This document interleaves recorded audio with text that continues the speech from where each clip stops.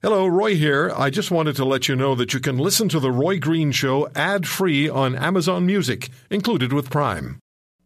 He has Parliament Hill on speed dial, and they know when the phone rings, no comment is not an option. This is The Roy Green Show.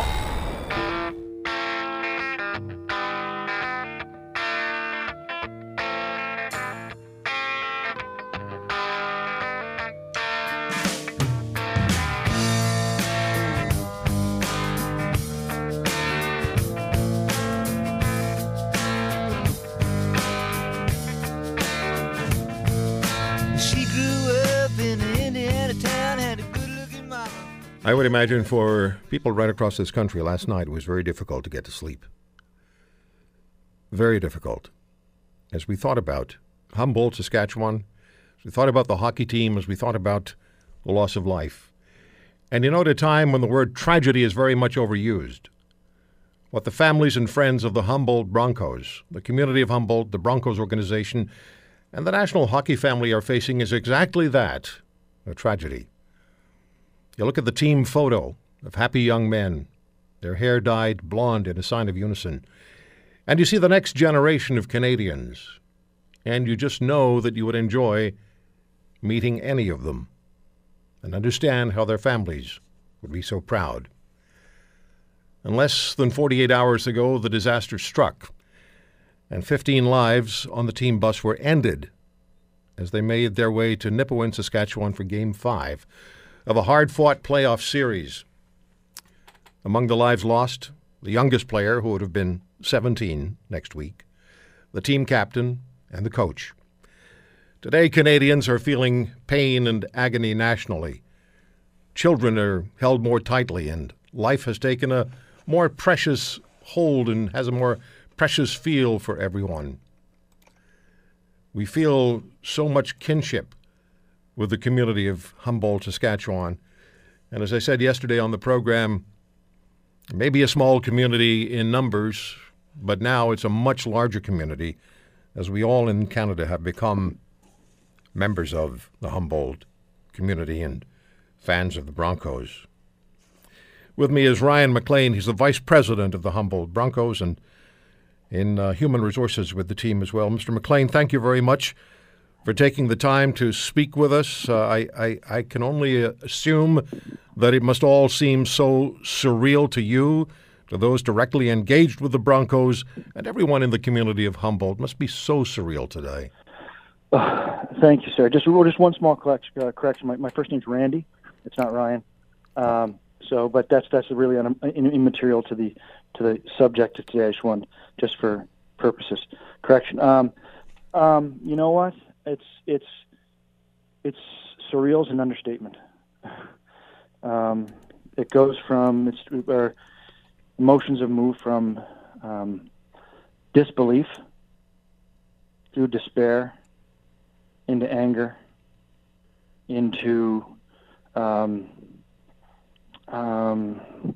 impossibility to being humble and beginning what healing may look like moving forward. So we move between those emotions at different times. But it's been surreal since 5:00 Friday afternoon. Yeah. You know, we spoke with people from Humboldt yesterday on air, and the love and the loyalty toward the Broncos from the community was always brought up. And I'd like your sense, please, and your perspective on the significance of the hockey team to the community. And I apologize. I'm going to move in and out of some. And if my voice cracks, I apologize. No apology needed. Ahead of time. As a hockey team, we're a hockey team, but a hockey team's made up of individuals. Yes, we're, as you mentioned earlier, the Humboldt Broncos are a national brand. We've received phone calls from former players from all over North America, some in Europe, who want to come home because of this. And on a Saturday night in Humboldt, of a community of 5,800 citizens, and there's a hockey game, that's where everybody is. but also our organization, our team is made up of individuals and 20 plus teenage boys, our coaching staff, our support staff, our statisticians, our volunteer statisticians. It was a high school student.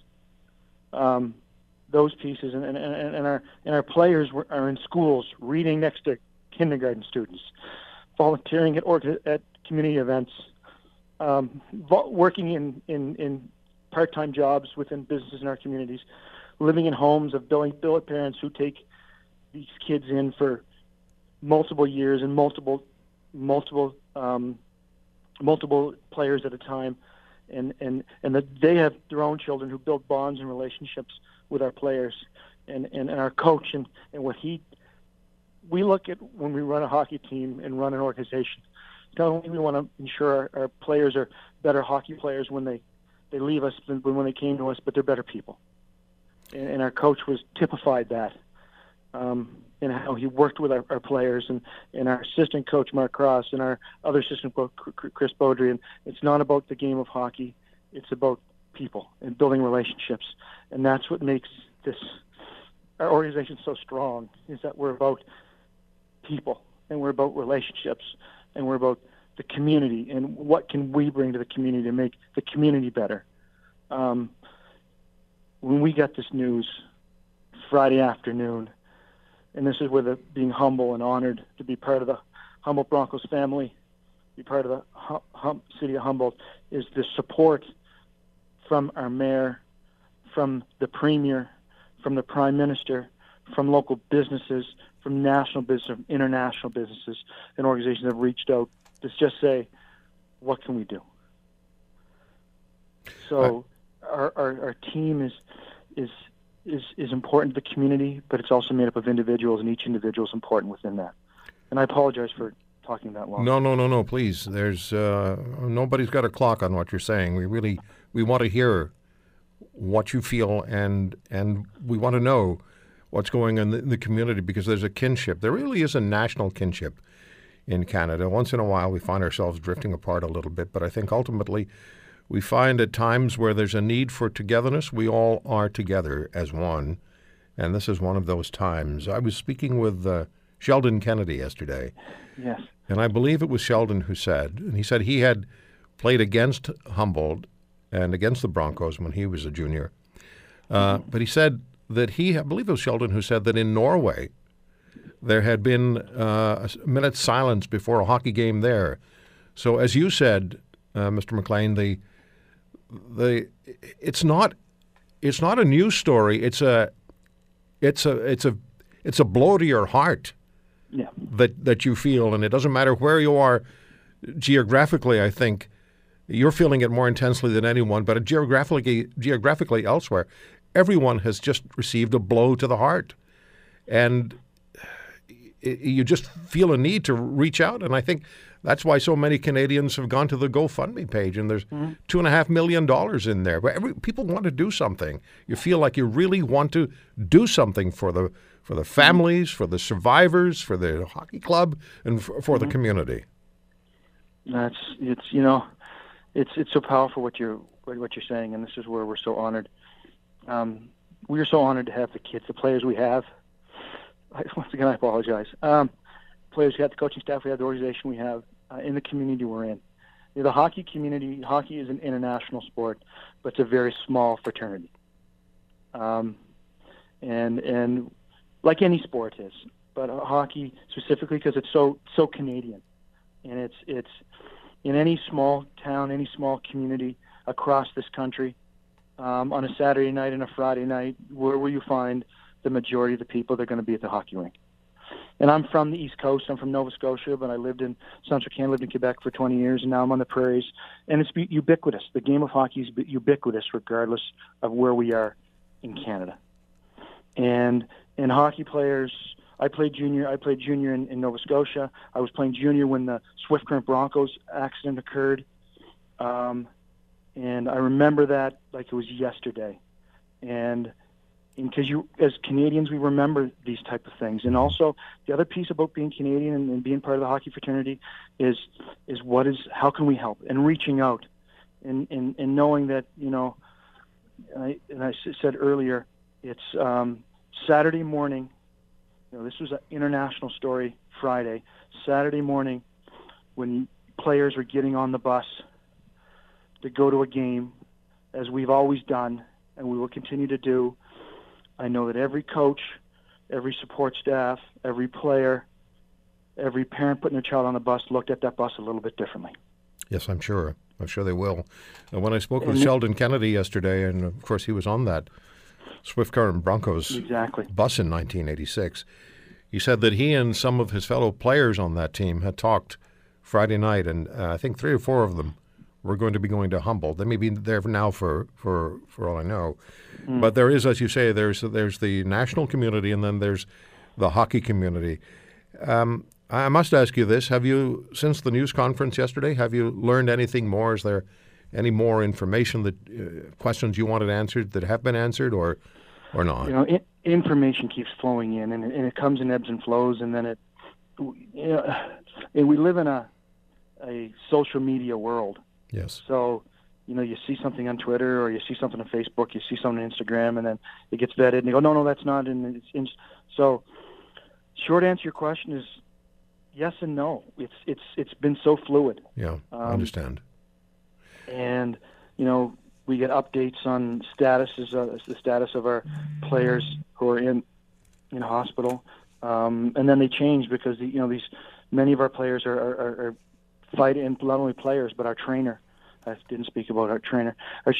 They're fighting for their lives. Yeah. Some have been in surgery multiple times, from what we understand, but they have long roads ahead of them. So those statuses keep changing and being fluid as information comes in. And we as an organization, we pray. As a community, we pray, and as a hockey fraternity, we pray and support. But our primary concern is our parents of not only the staff and the players who we've lost, but also the players who have a long road, and the staff with a long road ahead of them, what rehabilitation is going to look like. Yeah. And making sure we support, we meet needs, and not only the parents, but our billet parents who have opened their homes, and our billet children who open their homes, and tomorrow morning, schools are going to open, and our players were in school. Some students were in schools volunteering, reading to kids, running reading programs, and running noon hour hockey programs, and things such as that. That we have to be cognizant that this event is beyond hockey fraternity and affects our local community and our national, provincial community, and and we keep learning things. And you're answering your original question. I apologize. We keep learning things. Yeah, I think there's a much larger family now, and the understanding is that it's the people who have been directly impacted, the survivors, and the families of those who lost their lives in the crash.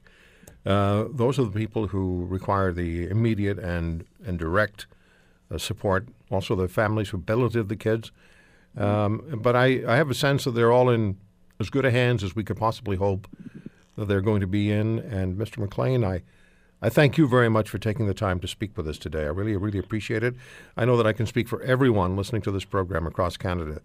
You're in our thoughts, you're in our prayers, your community matters. We think about you, talk about you, and none of us would hesitate for a moment to do whatever we can to help. I really appreciate that.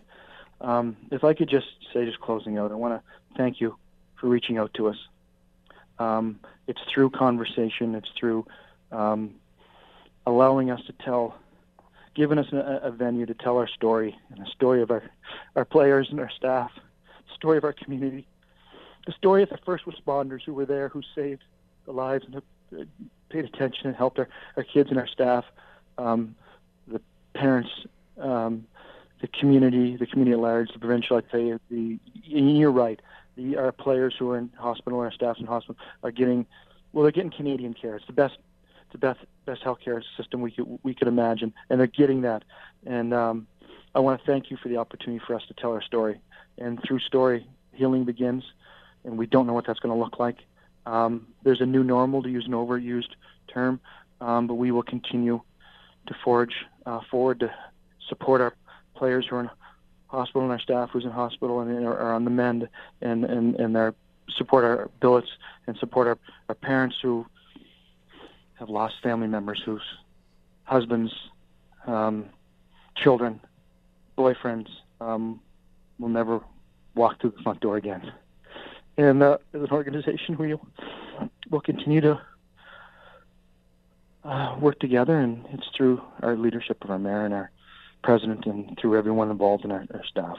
But I thank you for the opportunity to help us tell our story to a broader audience, and through story thank you for joining us. Heal. And I know everybody in this country is going to be there for you. If there's anything we can do, we will do it. We'll do it as a country. You have our emotional support. You certainly have our care. You have our caring, and we're all citizens. I can just say we're all extended family of Humboldt, Saskatchewan. Thank you, Mr. McLean. Thank you very much, sir. Take care. If there's anything else we can do, please call. Please feel free to call. I will that. Thank you so much. Randy McLean is the Vice President and in charge of Human Resources with the Humboldt Broncos. We will come back, and we'll continue with the Roy Green Show on the Chorus Radio Network.